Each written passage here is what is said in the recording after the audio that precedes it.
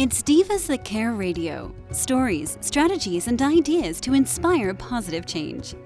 Welcome to Divas That Care, a network of women committed to making our world a better place for everyone. This is a global movement for women, by women, engaged in a collaborative effort to create a better world for future generations. To find out more about the movement, visit divasthatcare.com after the show. Right now, though, stay tuned for another jolt of inspiration.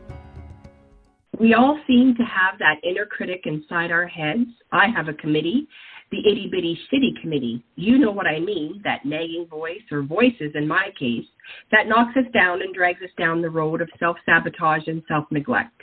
A strong, positive sense of self-esteem is your first step to anything you wish to accomplish.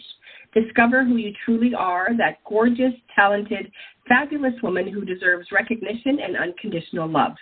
You know the most beautiful thing any woman can wear is confidence. Here on Confidence in Bloom with the Divas That Care Network, I, Tina Spolatini, speak with women living in their own self-confidence about who they truly are, how they found themselves, and how they care for themselves.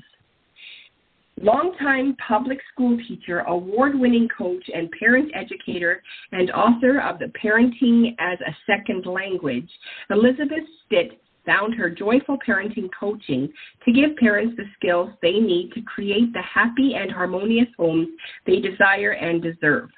Because parenting is a skill that can be taught, learned, and practiced, Elizabeth believes 100% that every parent can work to create the connected relationships with kids that get their cooperation and allow kids to thrive.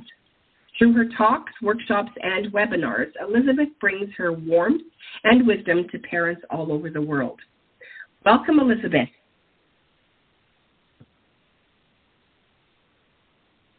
Elizabeth? Oh, sorry. Yeah, I was on mute. I'm so glad to be here. Okay, great. Well, I'm glad you joined. Thank you for coming in today. My pleasure. Can you tell us a little bit more about yourself? Sure, absolutely. I am a mother of 3 young adults in their late 20s. I taught mostly middle school for 25 years, and I switched to parenting coaching because I saw a big shift first in my students and then in the parents of my students. And my last 3 years at school, I was part-time in the classroom and part-time doing a job called outreach teacher, which is kind of like being the school counselor. But it really gave me the opportunity to talk to parents in a slow, open agenda kind of way.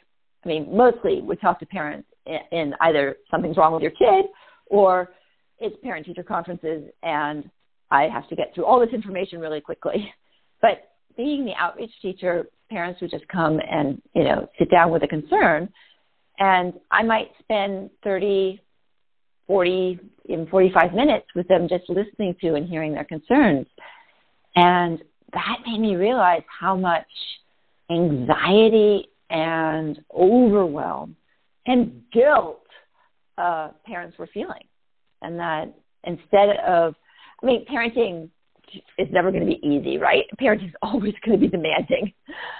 But it doesn't have to be soul-sucking hard. And that's really what the parents coming to me were showing. And so I just kept thinking, it doesn't have to be this hard. Parenting is a skill, right? I said that before, but it's such an important idea. We used to learn it in social groups, right, in community groups and from our neighborhood, because we ourselves were not working so hard and we were socializing more. We spent more time watching the kids go up and down on their bikes on the street. And that gave us the opportunity to say to a neighbor, oh, God, it took me 2 hours to get that kid to bed last night. I'm going to kill that kid. And for another parent to either empathize or to say, oh, yeah, we had that too. One idea that helped me was X, Y, or Z. And now I have one idea to try. Today, parents don't talk to their neighbor. And if they do, they only say the good things because we're supposed to be able to parent perfectly.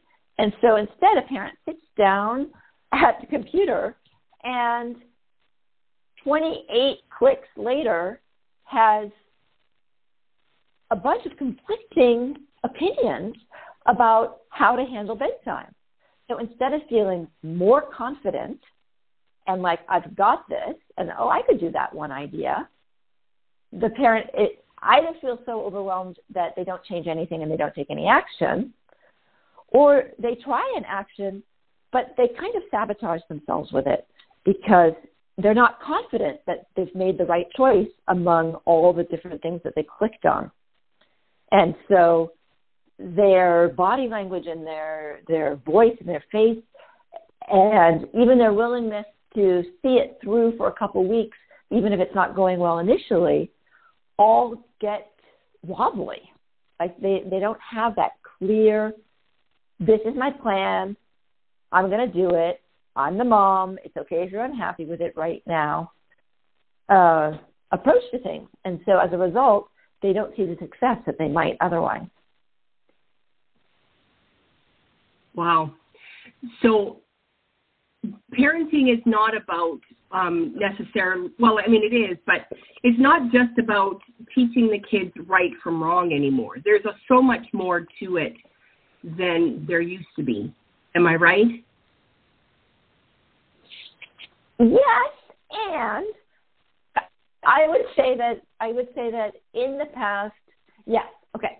I think maybe what you're alluding to is that the expectations of parents was that we keep our kids reasonably blood-free, that we produce reasonably decent human beings who, as you say, know right from wrong and help little old ladies across the sidewalk, and that they fulfill their potential. That whatever that it may be for who we are in our town. That may be that, we expect you to go to a factory job. It may be that you're going to go to state college. And, if mom and dad went to Harvard, probably they do expect their kids to go to Harvard. But today what we have is we expect our job as parents to be not only to keep our kid alive, but to have them be excelling and thriving at all possible levels, at all possible times, at all possible ages and stages, which is an enormous burden. Oh my goodness, it's an enormous burden, right? So that's why. Who did that? Like who's put that pressure on today's parents? Did we do that to ourselves, or is it like the generation before us? Okay, so when did that start happening? Yeah. So, and this is research that Julie Lythcott-Haims did. She published her book, How to Raise an Adult, in 2015, and she's sort of the first person who really kind of pulled together this research from a variety of places and articulated it really well. And she points to two pivotal events in the 1980s, mid-80s. One was an educational report that came out that was called A Nation at Risk, that painted a picture, which in some ways has come true today, but then not 100%, painted a picture of all the middle management jobs going to Asia, and there being a very split society. So the people being at the top being the ones who are going to have all the money and power and choice, and the people at the bottom being in the service jobs. And everybody's standard of living going down from what their parents have experienced. A lot of that is true. So it was kind of a real fear, but it really gripped parents. And so what it meant was that the parent who was comfortable, or the parent who had been able to buy a house and have barbecues on Saturday night and play baseball in the spring and, be the foreman on the factory floor, could not expect that her child was going to have that same life available to him or her. And so they started pushing. They started thinking, I've got to do it. I've got to do a little bit more. I have to do a little bit extra. Like, there are fewer slots available, and I'm going to have to push harder for my kid. So with that came two things. Well, with that came the academic standards moving into lower grades. So parents who had their kids in high school began to panic more and say, hey, we should have more AP classes. We should have more access to this. We should have that. And so the high school responded by bringing those things, but then the teachers were saying, wait a minute, these kids aren't prepared. So they started looking to the middle school teachers saying, you've got to get these kids prepared. If we're going to put them into AP calculus, you can't be messing around with math in middle school. They've got to be doing better. And then the middle school teachers said, so this happened sort of slowly over decades, right? And the middle school teachers put it down on the elementary. And that is why the kindergarten curriculum today, at least in California, but I know that this is a nationwide trend, the kindergarten curriculum today is closer to the first grade curriculum of 40 years ago than it is to the kindergarten curriculum of 40 years ago. So basically, kindergarten, first grade has been moved down into kindergarten. And that for kids are not going to preschool, they're kind of looped once they've reached kindergarten. Yeah, so for kids not going to preschool, that's a problem. That's a big problem. And you know, so parents scramble, and so then the preschools respond, right? So that now we have a lot more academic preschools as opposed to just play-based preschools. And the other correlating, so that's one of the changes and shifts. One of the other shifts alongside that is that with more going into the workforce, A, and with technology making us available to our jobs 24/7, B, parents are working harder and longer hours than they were before, and they are, their kids are therefore in childcare longer. They are in structured programs more. So you have two ideas side by side. One is, I've got to push my kid. I've got to make sure that they're going to get into the high math track when they get into middle school. So I've got to be giving them all this math enrichment while they're in elementary school. So I've got to have them at a preschool that is going to teach them, you know, their math facts and their numbers so that they can really thrive and be off and running when they do it. And so kids are just spending more time doing that kind of learning. All right, so that was one. This Nation at Risk report was one big motivator for the shifts that we've seen. Interestingly, something that you would not have expected to have an influence at all, in the mid-'80s, there was a Stranger Danger film. It was a Sunday night special after the Super Bowl about, you know, a kid getting picked up off the street and parents not being able to find their kid. This was the start of the play date, right? Like you and I, we never had play dates, right? We went out. I always wondered how that started. Isn't this fascinating? I mean, we were sent out on the street, right? Go play. Unless you're bleeding, I don't want to see you until dinner. Today's kids were now, so you've got the combination of two things. Kids are more likely to be in childcare, more likely to be in after-school programs because their parents are working. Two, when parents are making the effort to get their kids together, they want them in the house or in the yard where they can monitor them. So kids aren't just like getting on their bikes and riding all over town, or like, I mean, I backed up against a creek. We spent half our life in that creek. No, you know, kids aren't doing that anymore because even though nobody's going to come down to the creek to kidnap your kid, this whole culture of I have to be monitoring my kid just permeated everything. And then the two ideas combined such that it wasn't enough to have parents it wasn't enough to have a play date in your house. And my version of a play date would be like, okay, go play in the backyard. Don't come in unless there's blood. Parents now feel that they have to have an enriching, meaningful play date where they are,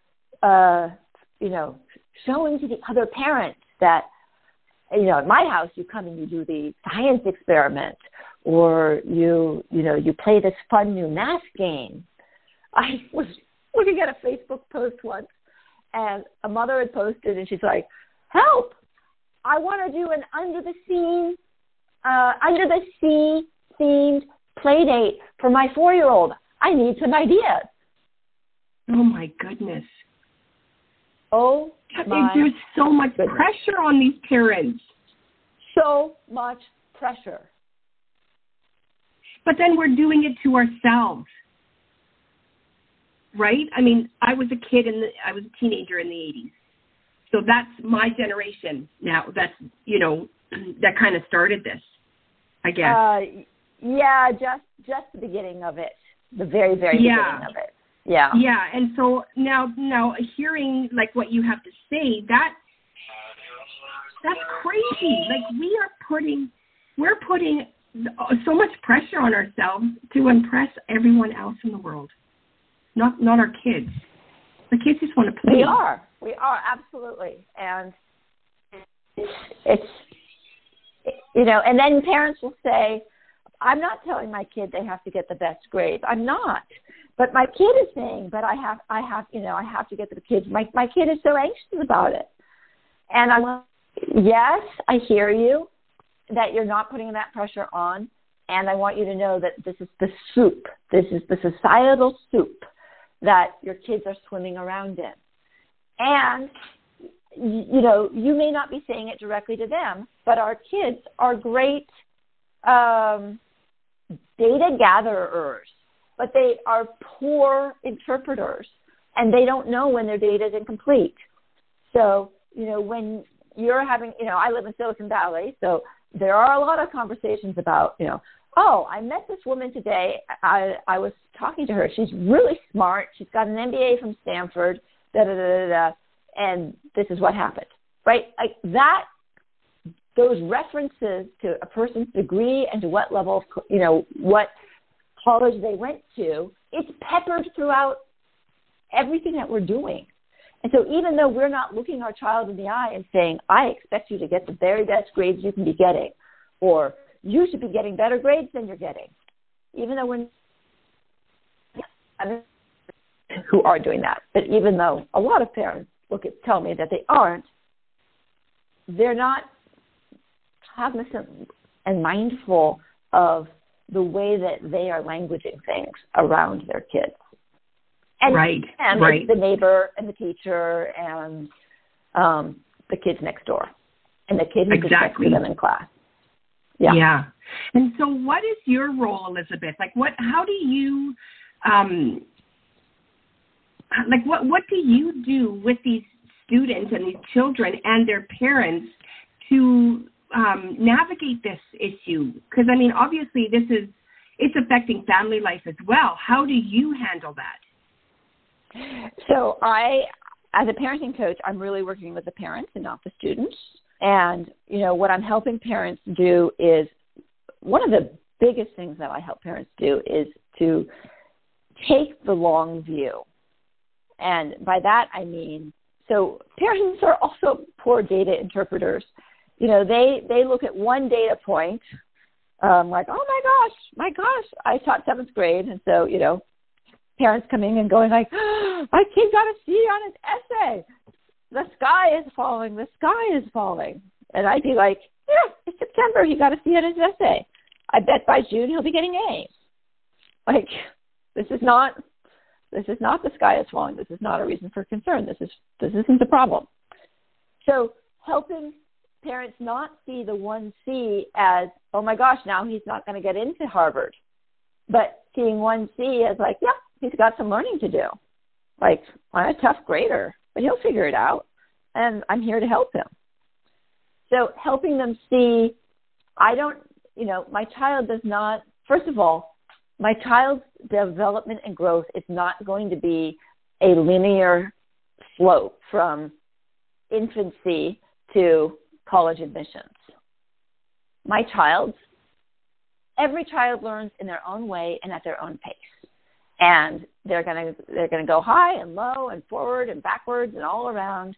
And thank goodness we live in the United States of America, because there is no more forgiving school system anywhere. There are so many opportunities in this country to fail and then to come back and tackle things from a different direction, right? You can go to summer school. You can get your GED. You can go to community college. You can take a year off and do something meaningful and reapply as if you were a whole new person practically. So right. It's a very... Well, that's what failure is, right? Failure is not, you're a loser, now go hide in a hole. Failure is now I have opportunities to do something different or make this better. Yeah, exactly. So that's another big part of our parents understand that you want your kid to fail early and fail often. And parents look at me horrified when I say that to them. But I say, look, the more your kid fails, the more they learn, the more they figure out. And if they do it in 7th grade and they do a lot of failing in 7th and 8th grade, or better yet, 3rd or 4th grade, then they get more time to figure out what kind of learner they are, to become critical thinkers and problem solvers, to understand that they are in process, to develop a growth mindset, and to be able to go like, okay, well, I haven't mastered this yet, but I'm still working on it. And next time I'm going to try something different. And I don't want to be that I give the impression that I want little kids to just experience failure and to not experience any successes. But we're not letting them experience any failure. And so then when they have even a small failure as they get older, it's a mountain, not a molehill. And to some degree, that's of our making, because we haven't given them the chances to take ownership of their own lives, of their own learning, because we are micromanaging everything and we are being their executive functioning brains. I agree 100%. I remember when my kids started playing soccer, the twins were 4, and they didn't keep score. And I was like, but you do realize that the kids know that, the other team put in more balls, like put the ball in the net on their end, way more than we did. And then when my younger one started hockey, was the same thing. And I'm like, we're not teaching them anything. We are just covering everything up for them, right? And my son was a goalie, and he knew that he let, 6 goals in when the other team only let in 3. Right. And he would come out of the dressing room, sad and disappointed in himself because he didn't do as well. But he knew that, even though the scoreboard wasn't lit up and it filled in, he knew that he didn't do as well as the other team. But that made him want to do better the next time around. Yes. And, it's so interesting because we have at the other end of the conversation, we have I recently had an 11-year-old spend the weekend with me, and she was showing me there's a reality show called Dance Moms, and I was horrified by this show because at the other end of things, it was all about the competition and all about the winning, and there wasn't any sense of growth, being in process, working on stuff, learning, doing, So that's in line with it. We've got to push our kids. We've got to make them stand out. If they're going to get into a good school, if they're going to do this, then, it's not enough. So it's both things. And partly the pendulum is swinging back the other direction again. And,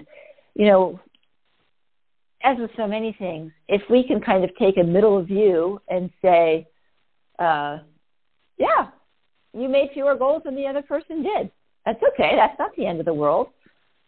we're in the process. We don't win them all. So we don't have to get tight and tense and come down heavy on our kids if they're not winning. But we just want to help them find strategies for doing better next time and in identifying, a way to move forward. It's taking that balanced approach that we don't seem to have very much of. Right, exactly. And a lot of times, and you probably are finding it this way, our kids are looking up to us as parents to help them through, whatever failure they're going through. And the parents don't know how to do that because the parents are striving for, better than perfect. They're like, well, now I don't know what to do, right? You've done this wrong, or this didn't work out the way that we should have made it work out. Now I don't know what to do, right? So they're at a loss. Is that when they come to you like that? And then how do you manage to sort of fill in the gaps for them?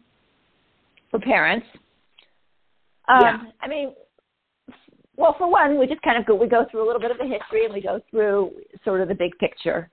And, and one of the things that I really talk to parents about is their values. And, how are you modeling adulthood? Like, are you modeling adulthood as something which kids are going to want to aspire to? When you and I were kids, we wanted to be adults. We wanted to be grown up. We wanted to get licenses. Today's kids are not wanting to get their driver's licenses. They're perfectly willing to have their parent drive them around. Because... Why is that?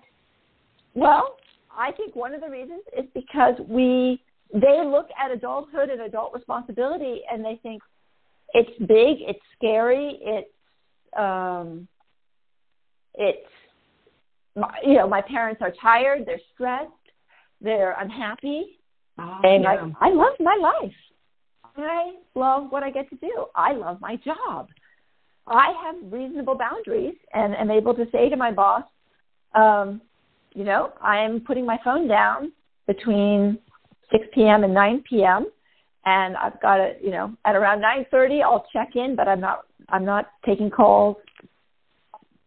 I'll be back on the job at, 8:30 tomorrow morning. We aren't good at boundaries. We aren't good at say that, and we're not good at the boundaries. The other thing I help parents do is to say, okay, I'm hearing you say that your child loves hockey more than anything and lives for hockey. That's great, but that comes at a cost.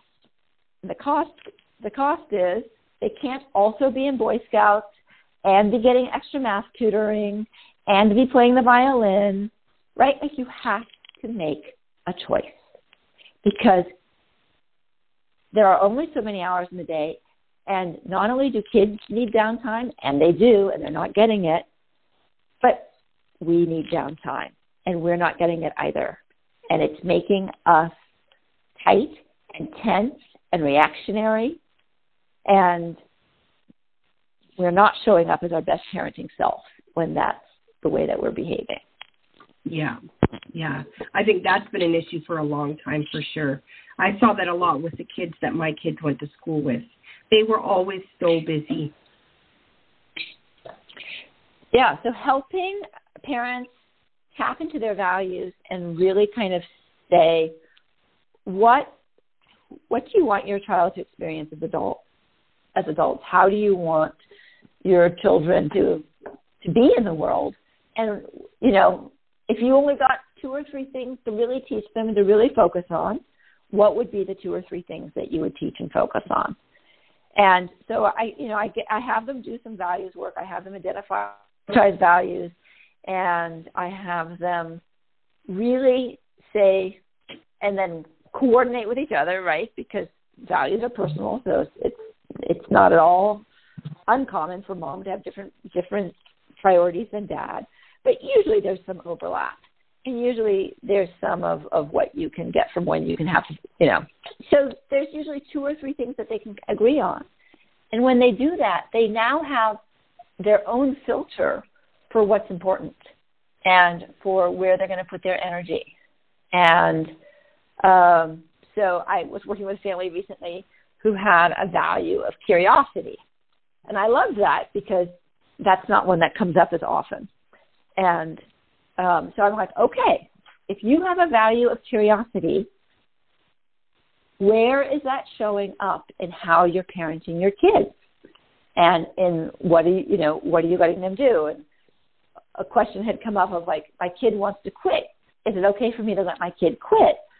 I think it was Taekwondo. They wanted to quit. I'm like, okay, well, you've got a 9-year-old. So if you have a value of curiosity, what does quitting Taekwondo open up? Right? We're not talking like you've been doing, you're a high school senior and it's on your college apps and, it's connected to something. We're talking you're 9 years old. So they're like, well, I guess it gives them the chance to go try something else. I said, and is that consistent with your value of curiosity? Well, yeah, we want them to be interested in a lot of different things. I said, so, is there some unwritten rule of how long you have to try something before you get to go try something else? And I've always liked them to give it some try. I'm like, okay, so pick an amount of time. Say they have to do it for 6 weeks or 10 weeks. But then if they want to quit, of course, you value curiosity. That means that you want to give them the space and the opportunity to try a lot of different things. Yeah. Yeah, that's what we did with our kids too. Yeah. And I'm not saying that has to be the rule, because for some other parent, there may be some other priority. But I'm saying that when you identify your priority and you're clear in your values, and then you use that as a filter for all your parenting decisions, you become more confident that you're making the right decision. Because it doesn't have to be right in terms of everybody else. You know in your heart it's right for your family and what you have identified as being important to you. So then right, you have that. An internal check rather than, being pushed around by the vicissitudes of the opinions that you hear when you're standing on the soccer field. Right, yeah. So let me ask you this. After COVID, we all know that, mental health has taken a big leap. And there's many, many, many people, children, teenagers, adults, elderly, dealing with mental health issues. How have you dealt with any families now that are dealing with teenagers that they don't want to deal with the world? They don't want to deal with life right now? Yeah, and one of the forms that comes up in is what we call school refusal. So the problem of kids, and, this is not like a 3-year-old who you could pick up and put into the car seat, right? We're talking middle school, high school kids who are digging in their heels and looking at their parent and saying, you can't make me go to school. And indeed, short of beating your child, I don't know how you're going to get a child of that size physically to get in the car and to get to school with any kind of physical force, right, or threat. So, right, and the reality is, even if you did get them to school, nothing's going to keep them there. They always have a way out. Essentially, they can leave. A police officer, if they physically walk out of school, a police officer can come and pick them up, and can escort them back to school, or can take them to juvenile hall if they're a little bit older. But again, we don't just want kids physically in school. We want them mentally and emotionally in school too. And so school refusal is a big deal. Yeah, and it's really hard because it's not an easy one-off solve, because you really have to get creative about understanding what's the block for the child, like what's the biggest issue, and you have to just kind of keep applying some low-level steady pressure. So there's a lot of bargaining that goes on, like, if you go to school today, you can have your phone when you get home. Otherwise, I have your phone for the next 24 hours. Or, we're gonna just drive to the school parking lot. If you don't get out of the school parking lot, if you don't get out at school, you don't have to get out. But we're going to at least drive to the school parking lot, because you have to keep a child kind of in some kind of forward motion and towards the goal of getting them back into school. And, what we're looking for is to make them a little bit uncomfortable in the demands that we're making, but not so uncomfortable that they shut down even more. It's tricky. Yeah. And every kid is going to be different. Yeah. They're avoiding school for different reasons, and they're going to be motivated by different things, and they're going to be threatened by different things. Right. Wow. So you don't deal with the actual students, like the kids of these families. You talk mainly with the parents. 95% of the time I'm talking to the parents. Right. And so do you find that kids... Go ahead. Yeah. So do you find that the parents are aware that they are putting this pressure on themselves and on the kids? Vaguely. They're aware. They kind of like understand the environment they're in, but they don't see how to do anything different. And they're afraid of being, they're afraid of missing something and being irresponsible. So like going back to the activity things, I was talking to a mom of a kid who, a third grader and a second grader who were taking year-round soccer. I was like, oh my gosh, your kids must love soccer. She's like, well, I'm not sure they absolutely love it, but they like it. I'm like, well, why would you have them do something all year, something that they don't absolutely love? And she's like, well, because in this town, if you haven't been on the traveling soccer team when you're in elementary school, there is no way that you're going to make the high school soccer team. And, oh my goodness. I played sports in high school, and it was so good for me, and it was such a supportive part of my being in high school, and I just loved being on the team, and it was really great, and I want that for my kids. And I was like, okay, I hear this is coming from a really good place. I hear that you want to make sure that your kids have access to something which was valuable and uplifting and supportive to you. I said, but you're looking at a lot of years of having them do something that they don't really love to do. I said, that's an enormous risk. What if you've made them do soccer all this time, and then, they refuse to try out for the soccer team? And even if you, quote unquote, make them try out, well, they can sabotage that. I said, you're going to have hurt your relationship with your kids.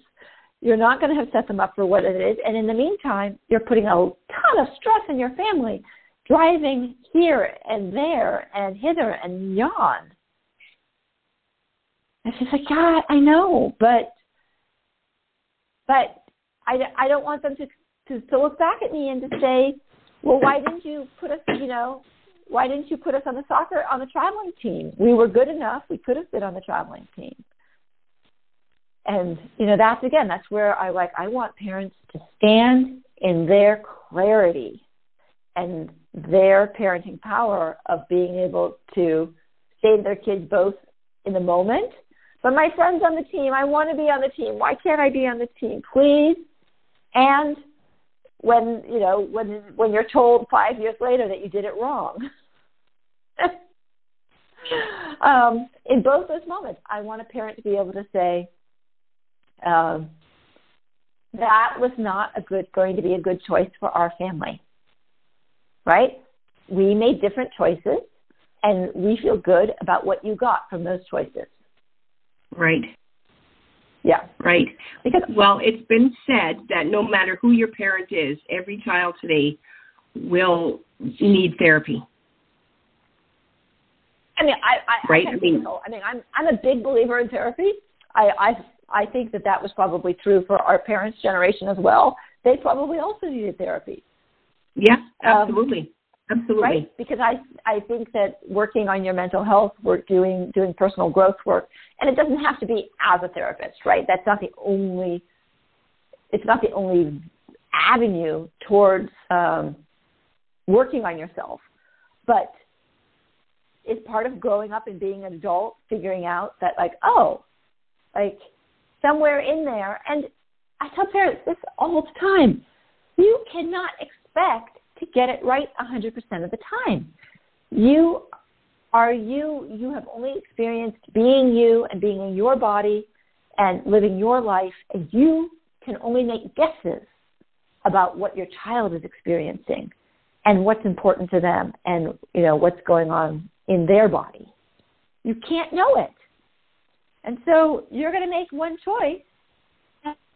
Let's say, for instance, that, you know, let's say that a parent has a value of diligence and follow through. And so for that reason, they decide you committed to being on the soccer team, so you're going to stay, you're going to meet your commitment. You're going to follow all the way through, maybe to the end of the school year, maybe to the end of the semester. And maybe that does help the child learn about commitment and follow through, but maybe the child is really miserable, but they don't communicate it to their parent. Some kids communicate everything, some kids don't. Some kids internalize. And, you know, if I have a kid who internalizes, I might realize that my kid isn't 100% happy with them, but I might think, well, I can live with that level of unhappiness because I want to teach this value of commitment and follow through. If you have 3 kids and you're following the same policy, it might be perfectly fine for 2 of them. Like, yeah, they're not super happy, but it doesn't lodge in them in the same way. It doesn't feel like a failure, like a you don't get me. And with a 3rd kid, maybe it does. How are we supposed to know that? Right. Which makes parenting that much harder, because now you've got, you know, your system is working for maybe 2 of your kids, but now you've got this other kid that you need to teach the same things. You want them to know the same things when they become adults, but now you have to learn how to sort of split yourself and find another way of teaching that one. Yes. Yeah, and that's hard, but I think that has existed. That has existed all along. I think the fact of the matter is that we just gave it less thought, and we didn't feel as personally responsible, right? Like if we grew up and our parent, you know, our 20-year-old or our 25-year-old turned around and said, "Why did you do this? You should have done that." We would have said, "Well, you know, we made the decision we could make at the time. Like, this is not." We didn't absorb the guilt for it. Like, we didn't go like, "Oh, I should have been clairvoyant." Right, exactly. And at the same time, like, I think it's you know, the right thing to not judge our parents on how they parented us, because they did the best they could do with what they knew, right? I mean, that's how I look at my parents. I don't hold anything against them that, you know, they should have done this or they should have done that. I mean, they did what they knew they could do, right? Today, our parents have so many more resources than they had. You know, if we don't know what to do, there's someone that can help us figure it out. They didn't really have that, or at least it wasn't, you know, accepted that they go elsewhere to find, you know, parenting strategies. Well, okay, that's true. And at the same time, I don't want moms who are in the trenches to hear what you just said and to say, "See, it's all on me. I should be figuring this out." And I'm trying my best to figure it out, because I want to remind you that on the other end of things, there's such a glut of information and advice that it's super hard to sort through and to know. Yeah. Right. Right. But if you are, if you're aligned with your values, Elizabeth, this is kind of where you were going with your values. If you're aligned with your values and you're getting advice from someone else, if they don't align, then it's obviously advice that you're not going to take. If you're aligned with your values, you have a much better chance of having a filter which is, yes, which you're going to be confident about and which you're going to be able to focus on. And, at the end of the day, again, you might get it wrong. Okay, and I'll just give a quick example here. My younger stepson was prone to anxiety, and when he was about 4, the psychologist said, look, you need to have a very set schedule for him. Like, he needs to know exactly what's happening between dinner and bedtime. And my husband's sitting in the meeting, and he says, I'm not going to do that to my son. It's like, no, it's not something you're doing to your son. It's something you're doing for your son, right? So that's that classic example of my husband standing in his body thinking, what would be good for me? What would I like? Would I like a strict schedule every night? No, to him, that was like putting him in a box and, locking it up and throwing away the key. So helping him to understand, in order to feel safe, your son is going to really appreciate having a posted schedule and following that schedule and knowing what to do. And that's what it feels like to be in his body. But this is pretty subtle stuff. And in that case, because they were doing court custody stuff, a psychologist came from the outside and observed the family. But that's not something you would expect every parent to do or to get. And so, are we going to hold that parent responsible for not seeing that, for not understanding that about their child? That's such a high standard. I mean, that's crazy making. So, wow. If in general, we could sit here and talk all day, right? We could. I imagine it's time to wrap up soon.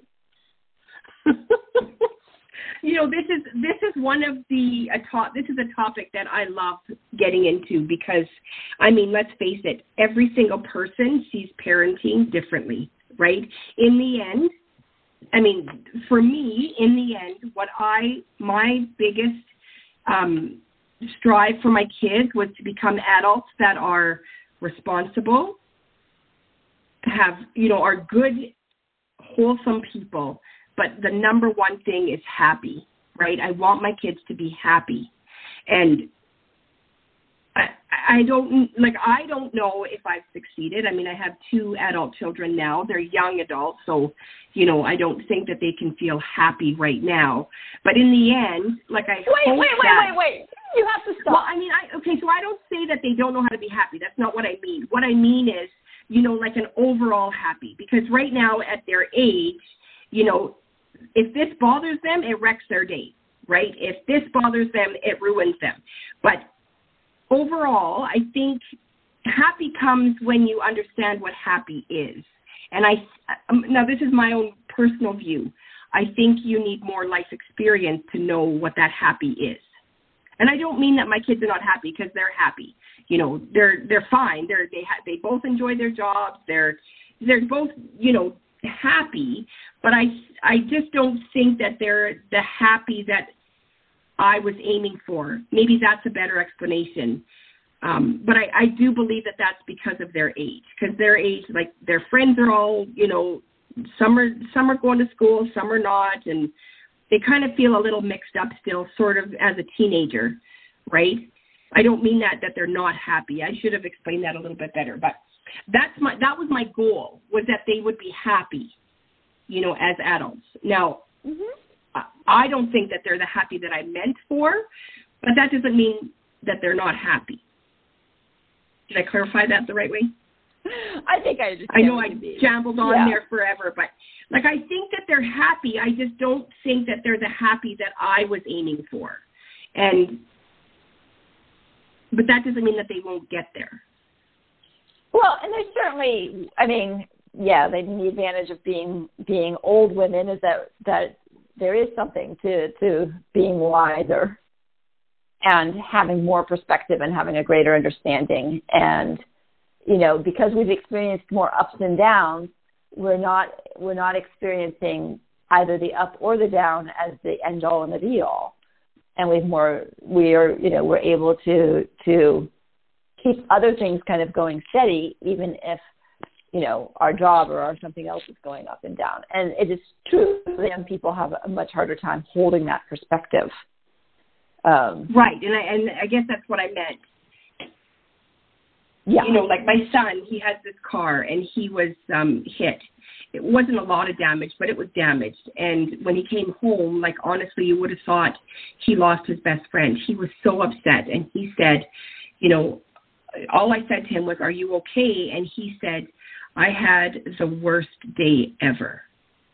And I was like, "Okay, so what happened?" And he said, you know, that his car was hit. And I'm like, you know, it could have been worse. And he said, "Mom, my car is my baby." And I didn't mean to laugh, but I did kind of giggle, you know. And at the time I said, you know, I get it. Nobody wants their car damaged, right? Especially it's one of those pride vehicles where he puts a lot of work into it and stuff. But I said it could have been worse. You could have been killed, and then what? The car's worth nothing to nobody, right? And then, you know, gradually I, you know, managed to get through to him and make him understand that it could have been much worse, and, you know, it can be fixed. But that's kind of how I was like, you know, that's, you know, life teaches us that, right? Because I'm sure I would have been the same at his age, right? Thinking, oh my God, you broke my car, right? Yeah. But yeah, so I just think that, you know, like you said, it's the wiser, right? We get wiser as we get older. And I guess I want them to have the, you know, the happy and the wise that I have in my 50s when they're in their 20s. And the reality is that's impossible, right? I mean, I don't want them to go through any more pain. I guess that's what it comes down to, right? That is what it comes down to. And that's actually, that is one of the, I'd say one of the struggles of modern parenting is that I'm dealing, just this morning I had a call with a couple whose son is a freshman in college. And I kept saying to him, you have to let him fail.